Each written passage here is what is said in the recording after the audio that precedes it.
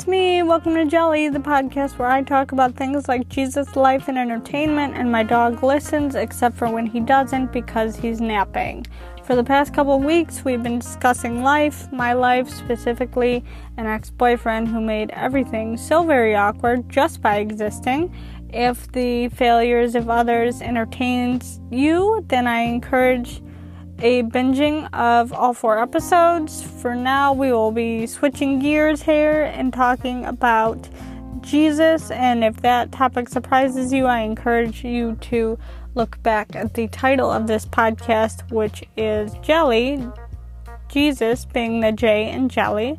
So I'm calling this American Christianity Part 1, maybe because I'm an American who also happens to be Christian, maybe because I just needed a title for this thing, or maybe because I feel like these points I'm about to go through are specific to church in North America as I've experienced it, because when I've experienced Jesus in other parts of the world, it's been decidedly different. The sources for this info are my brain, my personal experience, and opinions. You've been warned. Also, an article entitled Dear Church, Here's Why People Are Really Leaving the Church by John Pavlovitz. I think it should have been titled Dear Church, Here's Why People Are Leaving, so it was less redundant, but whatever, I didn't write it. Oh, also the Bible as a source, specifically the English Standard Version or ESV. Okay, American Christianity Part 1, Church. Church is the name I'd give a cat if I ever succeeded at getting one. Church is also the generic term that my sociology professor used for all forms of worship when I attempted college for the first time. Church, in the many versions, some of which I found through a quick Google search. Bear in mind, this is all Christianity. It's just these are several different branches of the same belief. Roman Catholic, Eastern Orthodox, Oriental Orthodox, Church of the East, which honestly to me sounds made up like it's from the Lord of the Rings or something. No disrespect if that's your belief, I've just never heard of it. There's also Anglican, Lutheran, Reformed, Anabaptist, and I'm sure many others. Church is also the building I no longer visit. More on that later. So what are we going to talk about in this series? Well, this one, part 1, is just sort of an overview for broad topics, and I hope to later get into different parts, such as Christianity and all its flavors, with the myths and assumptions that haunt us all. I might need some help with that. I know the church from the inside. I don't really know it from the outside, or differing beliefs, so I might put a poll out there or something for you guys to assist on the Instagram at JLE Podcast. We'll also be talking about Christians versus Catholics, or maybe something less aggressive, meaning Christians and Catholics. It's not like a gladiator battle or something. They're just very similar and yet very different. It's worth talking about, I think. I'll also be doing a character study on Jesus, why I consider him to be the one and only God, and he's also my best friend. Pretty interesting person. Mary, his mom, also interesting. We'll probably be doing a case study on her too. I'll probably talk about more than one Mary. Anytime there's a Mary in the Bible, they're very interesting. So, Peter, one of my favorite disciples, I still personally relate to him a lot. He often acted without thinking, but he was very passionate. I personally understand why someone would cut the ear off a guy that was trying to arrest my friend. It's okay. Don't worry about it, you guys. Jesus put the ear back on. It was better than duct tape. Everything's fine. Judas, yes, we'll be talking about him. Cue the ominous music. He has a story too, and we'll get to it. Another topic I definitely want to talk about is angels and demons. Yes, they are real. Is there a point? Probably. We'll get to it. Continuing then with some of these points that this author made that I'm just referring to as formal complaints made by a blogger involving our preferences with the church as individuals, how we like to worship, the kind of music that we like, how different factions of Christianity, believe it or not, have been based off different styles of worship music. What are we doing? Really? That's that divisive? Crazy. Anyway, the article said something I thought was intriguing. Sunday morning isn't making a difference on Tuesday afternoon or Thursday evening when people are wrestling with the awkward, messy, painful stuff in the trenches of life, the places where rock shows don't help. Now that quote's referring to the impact of Sunday morning, obviously, but the rock shows comment, I've heard that actually in my own life from people who think that a worship service shouldn't be like a rock concert, which in my opinion, why not? Are there any parameters for worship music? Should it sound this way? Should it not sound this way? Is an electric guitar demonic? I don't think so, contrary to what everyone thought in the 80s. How come that doesn't help? That might help me. I love a good concert. Interesting, right? Christians and their music and their worship, why is it so separated? Why is it so stuffy? Why is it so exclusive sometimes? Also, this is a personal opinion, but I think every Christian song sounds exactly the same. It's worse than country in my opinion, although I do love Johnny Cash. It's just you can put on a contemporary Christian music station and you could be listening to it for hours and it just sounds like one long song. Where's the variety? Why don't we have rock and roll Christmas? Whoa. Why don't we have rock and roll Christian albums? Christmas music, of course, that's all worship music, but that might actually be the only faction of Christian music that sounds a little different. I'm probably getting Christians mad at me. I'm going to get Christians mad at me with all of this. So I just don't think that there's variety in Christian music. I think that there should be. I'm sure I'm upsetting a lot of people who really love Lauren Daigle. I'm not saying she's not talented. I'm just saying all those songs, not just hers, sound exactly the same, and it drives me crazy. Why can't there be a rock and roll album? Brian, the guy from Korn, could you please make a rock and roll Christian worship album? Maybe that would reach more people. Why do we think it all has to sound like one long song? You know what else sounds the same, in my opinion? The words, the buzzwords, the sermon topics. We all kind of talk about the same things in the same way, and it has driven me nuts. You know, we talk about prayer and sin and repentance, but we don't really get into it, and we just have these buzzwords in a church, and some people don't even know what they mean or where they're coming from, so they feel left out. And then Christians, we know the answers, so it's like we're just so sick of hearing the same things, and it just becomes dusty words. We don't really explain, we just sort of develop this categorical verbiage, and what are we even doing, you know?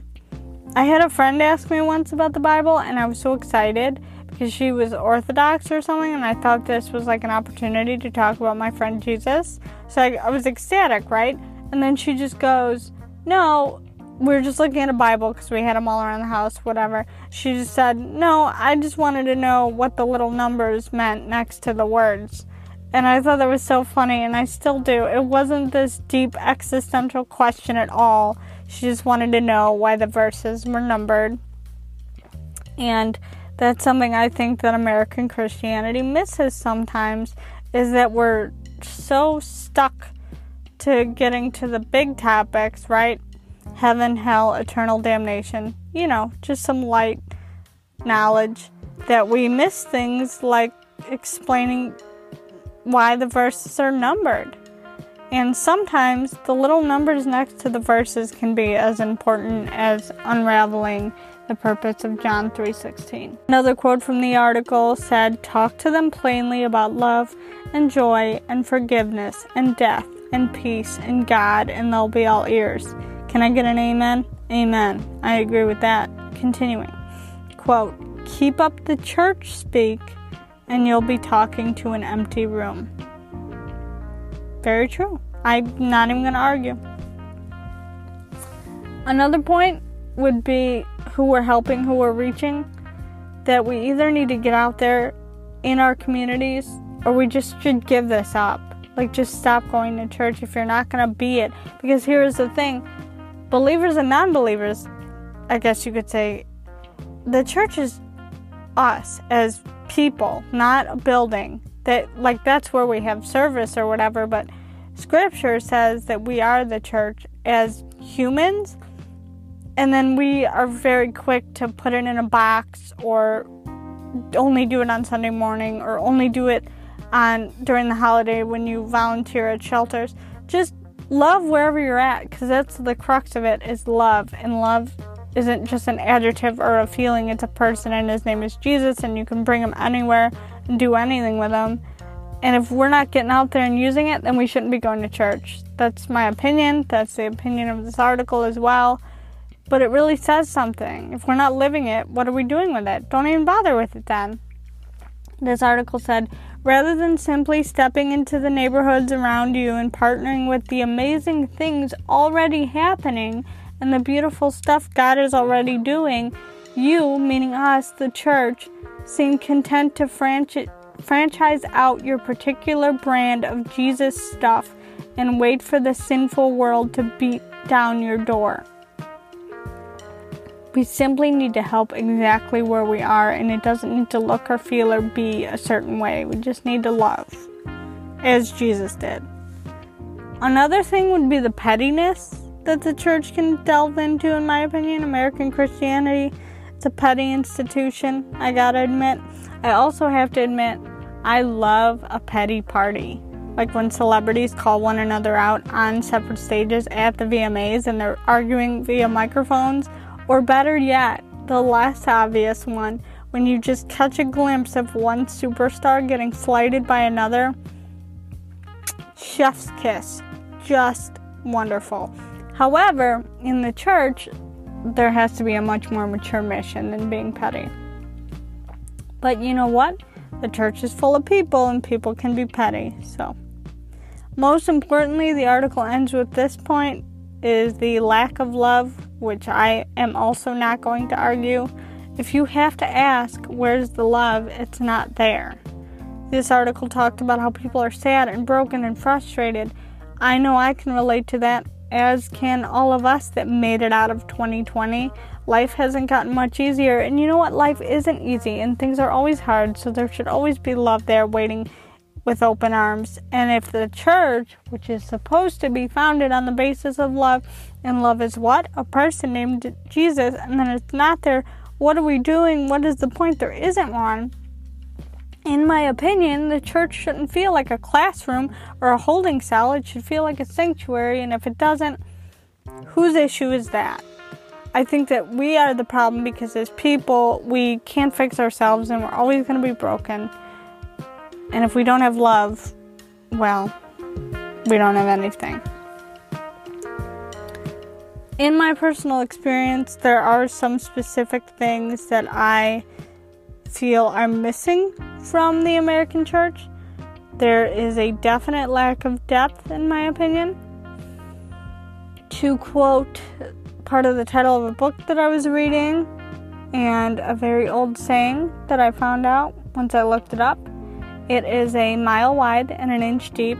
This was first used in reference of a river or something that dried up into a muddy puddle, and they couldn't use it anymore to move the water through, so they closed it down. Mile wide and an inch deep. There's really just not much depth in the church in America. We have great starter kits, is what I'll call them, of an introduction to a more fulfilled life and inclusion and love and support and cool things about Jesus and his disciples, but it doesn't go very deep in my experience. That's not bad, but it shouldn't end there. Lack of depth, a lack of sincerity. They don't tell you everything in their sermons, I suppose you could say. There's always more to Scripture, and some preachers don't even use that much of Scripture. And then, because it can get scary, because the Bible doesn't lie to you. Why would it lie? That would defeat the purpose.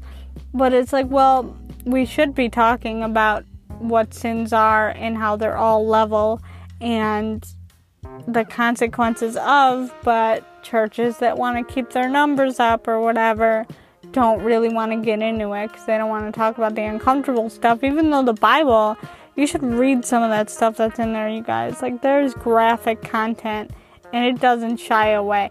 There's somebody in there, she got turned into a pillar of salt. I mean, consequence, right?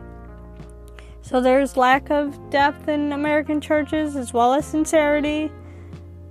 I also put down lack of humanity because we could all be banding together and serving the same purpose, which we all claim to do, except there's separate churches for every differing opinion. And then as a result, it's not a joint effort, and we're not reaching out to those in our backyard, but we'll raise a ton of funds and go on a biannual mission trip to the Amazon when lost people are all around us. And you can be a wandering Christian too. You don't even need to be somebody that's not aware of what Ephesians says, by grace through faith. I'm not even talking about that glorious gift. I'm just saying, what if you've been a Christian for 20 years and don't know anything about peace or how to live it or the expression of the Holy Spirit? You know, we can help all around us, and in my experience, there's a lack of humanity or human connection within the American church. There's also, in my opinion, a lack of honesty. I think that one of the things people blame churches for is being a business, or getting mad about that, or this, where's my money going, and this and that. Well, bottom line is, the church, although rooted in gospel, hopefully, is still a business. And maybe if they were more upfront about that and didn't just act like a happy-go-lucky refuge, that people would be maybe a little more understanding. I don't know. Most disappointingly, in my opinion, there's a lack of knowledge on the Holy Spirit, or it's misrepresented in some way, or frowned upon, or not even acknowledged. And I don't know that much about the Holy Spirit, but I do know it's very important. It's part of the Trinity for a reason. What's the Trinity? Well, I think of it like a pretzel. It's one thing with 3 compartments. They're all equally important. They all keep the pretzel together.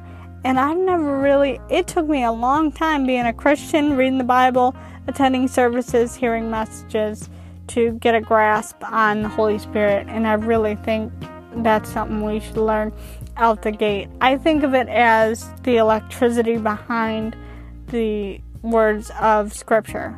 So if you don't have any power, well, you can't even use it. Why did I stop going? Oh, thanks for asking. Well, a lot of them can be chalked up to personal grievances or, quote, irreconcilable differences, end quote. Don't you love that reasoning on divorce papers? Like, who doesn't have irreconcilable differences? I do. It's just I'm not willing to reconcile right now. I'm not saying I never will. It's just a lot of things irritated me, and then I was just like, whatever, I'm done here. So I had a lot of personal grievances. I wasn't happy with the lack of depth, mile wide, inch deep, surface level sermons that, you'd cycle through in a year, and then I heard them so often I felt like I could preach them myself, which is absolutely not a brag. It's just they didn't dig into Scripture when they totally could have.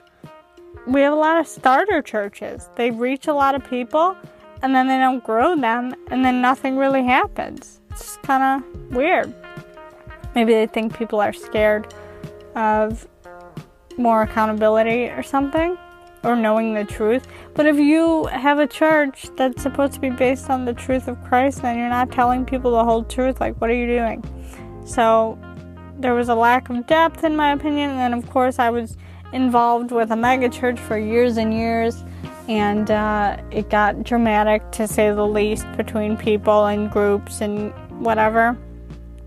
And I was like, I brought it up to the leaders, and I was one of them, and I said, we're supposed to be learning more about Christ and getting connected that way. And I know we're all going to bring our baggage directly or indirectly, but this is becoming very dramatic in terms of relationships and whatnot. And It was never really acknowledged, in my opinion. They never tried to right the ship, I guess, in terms of focus, and then it just got very dramatic and petty, and I was like, I don't want to be here anymore. Recycled information. I already kind of said that. You hear the same things over and over again, and then it stops mattering to you, I guess. And then there was also a lot of showboating, like just casual brags to overtone brags, and it was like, okay, I'm like in the sermon, and I would be like, maybe I'm being hypersensitive and critical and comparing my life to yours, but why do I have to hear about all the accomplishments of your family, Pastor, when I'm here to learn about these verses? I got sick of that.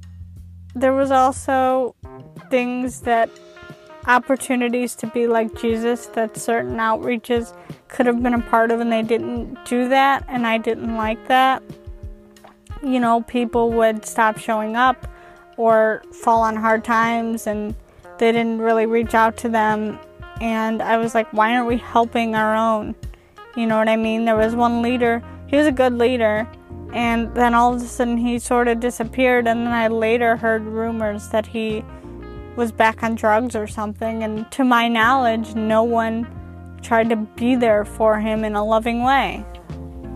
I didn't like the actions of the church after years and years. It's not all bad. It's not all bad. This is just the introduction, you know, and all of the reasons that I listed, the fact that believers are weird and don't really seem to have a personality after they come to Christ, I don't know what that's about. Jesus never told me not to be sarcastic or funny or whatever. Of course, like, he refines things. Like, I couldn't have a blazing temper anymore, whatever, but he converts it. It became passion. So I, for some reason, have encountered so many odd people that believe in Jesus. It's like their only focus, the only thing they can talk about.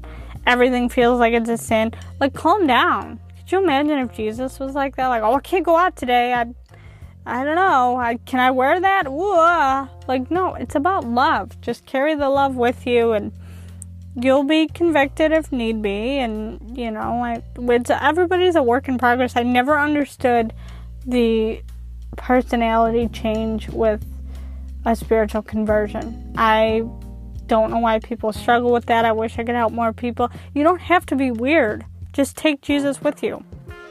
So yeah, I mean, the lack of depth, the drama amongst people, the recycled sermons and topics I was hearing, the showboating, I was sick of all that. And all of those are my opinions and personal experience, and should not under any circumstances prevent anyone from seeking the camaraderie that Jesus brings, because he's the real deal. The church might be annoying, and it could definitely be improved upon, but it should not be given up on. If anything, we need to revamp it now more than ever. But Jesus is a separate thing, and he's such a rock star and so awesome. I think it was Gandhi, it was another spiritual leader, that much I know, that said, I like your Christ, I just don't like your Christian. Some spoken word snaps, 100% agree. People drive me crazy. Like I said, we're all a work in progress. So what's good about the church? Does American Christianity have good parts going for it? Yeah, great. Glad you asked. So there is an abundance of knowledge. Although there may be a lack of depth, there is an abundance of knowledge, and if you want to find that depth, you got to dig for it, but you can find it. So how cool is it that we get to live in a nation full of knowledge on biblical concepts that have been authenticated over decades and decades and decades and centuries and centuries. It's just so interesting. Like, and it goes back so far. These biblical concepts, biblical times, biblical leaders, biblical characters that were just as flawed as all of us. We get to learn. I think knowledge is abundant, and it's something the church does well. Another thing American Christianity does well, we know how to celebrate. When that worship music is good, and I've been in churches, thank God, where it was awesome, I mean, you can feel the joy, which is far different than happiness. It's more of a state of being to feel the celebration when it's based in Christ is an awesome, awesome thing. And worship, which is pretty synonymous with celebration, is a good time. Church knows how to celebrate. The church is supportive. If you want it to be, you can find your support, and that's a good thing. Whether it's at your job, at your gym, at your church, there is support within American churches. It's also a place of abundant resources. I've always thought that was awesome, that I live in America with freedom of worship and religion, and I can go pick up any Bible, any sermon, any book, anything about stuff surrounding Jesus, and I could just absorb it. It is a little sad to me that we have all these different resources and ways to learn an abundance of knowledge, and yet we just seem so poor in so many spiritual aspects. But if you utilize the resources and you focus on yourself and you grow in what you know, it's very, very awesome. And I don't know if other nations have as much privilege in terms of resource about Christ that North America does. So I'm very thankful for that. I'll end this overview, American Christianity Part 1 here, with a verse from the book of Job, which reads, "Keep listening to my words and let this be your comfort." Job chapter 21, verse 2. Thanks for listening to Jelly. I'm so glad I got to tell you a story. I can't wait to tell you another. See you next Tuesday.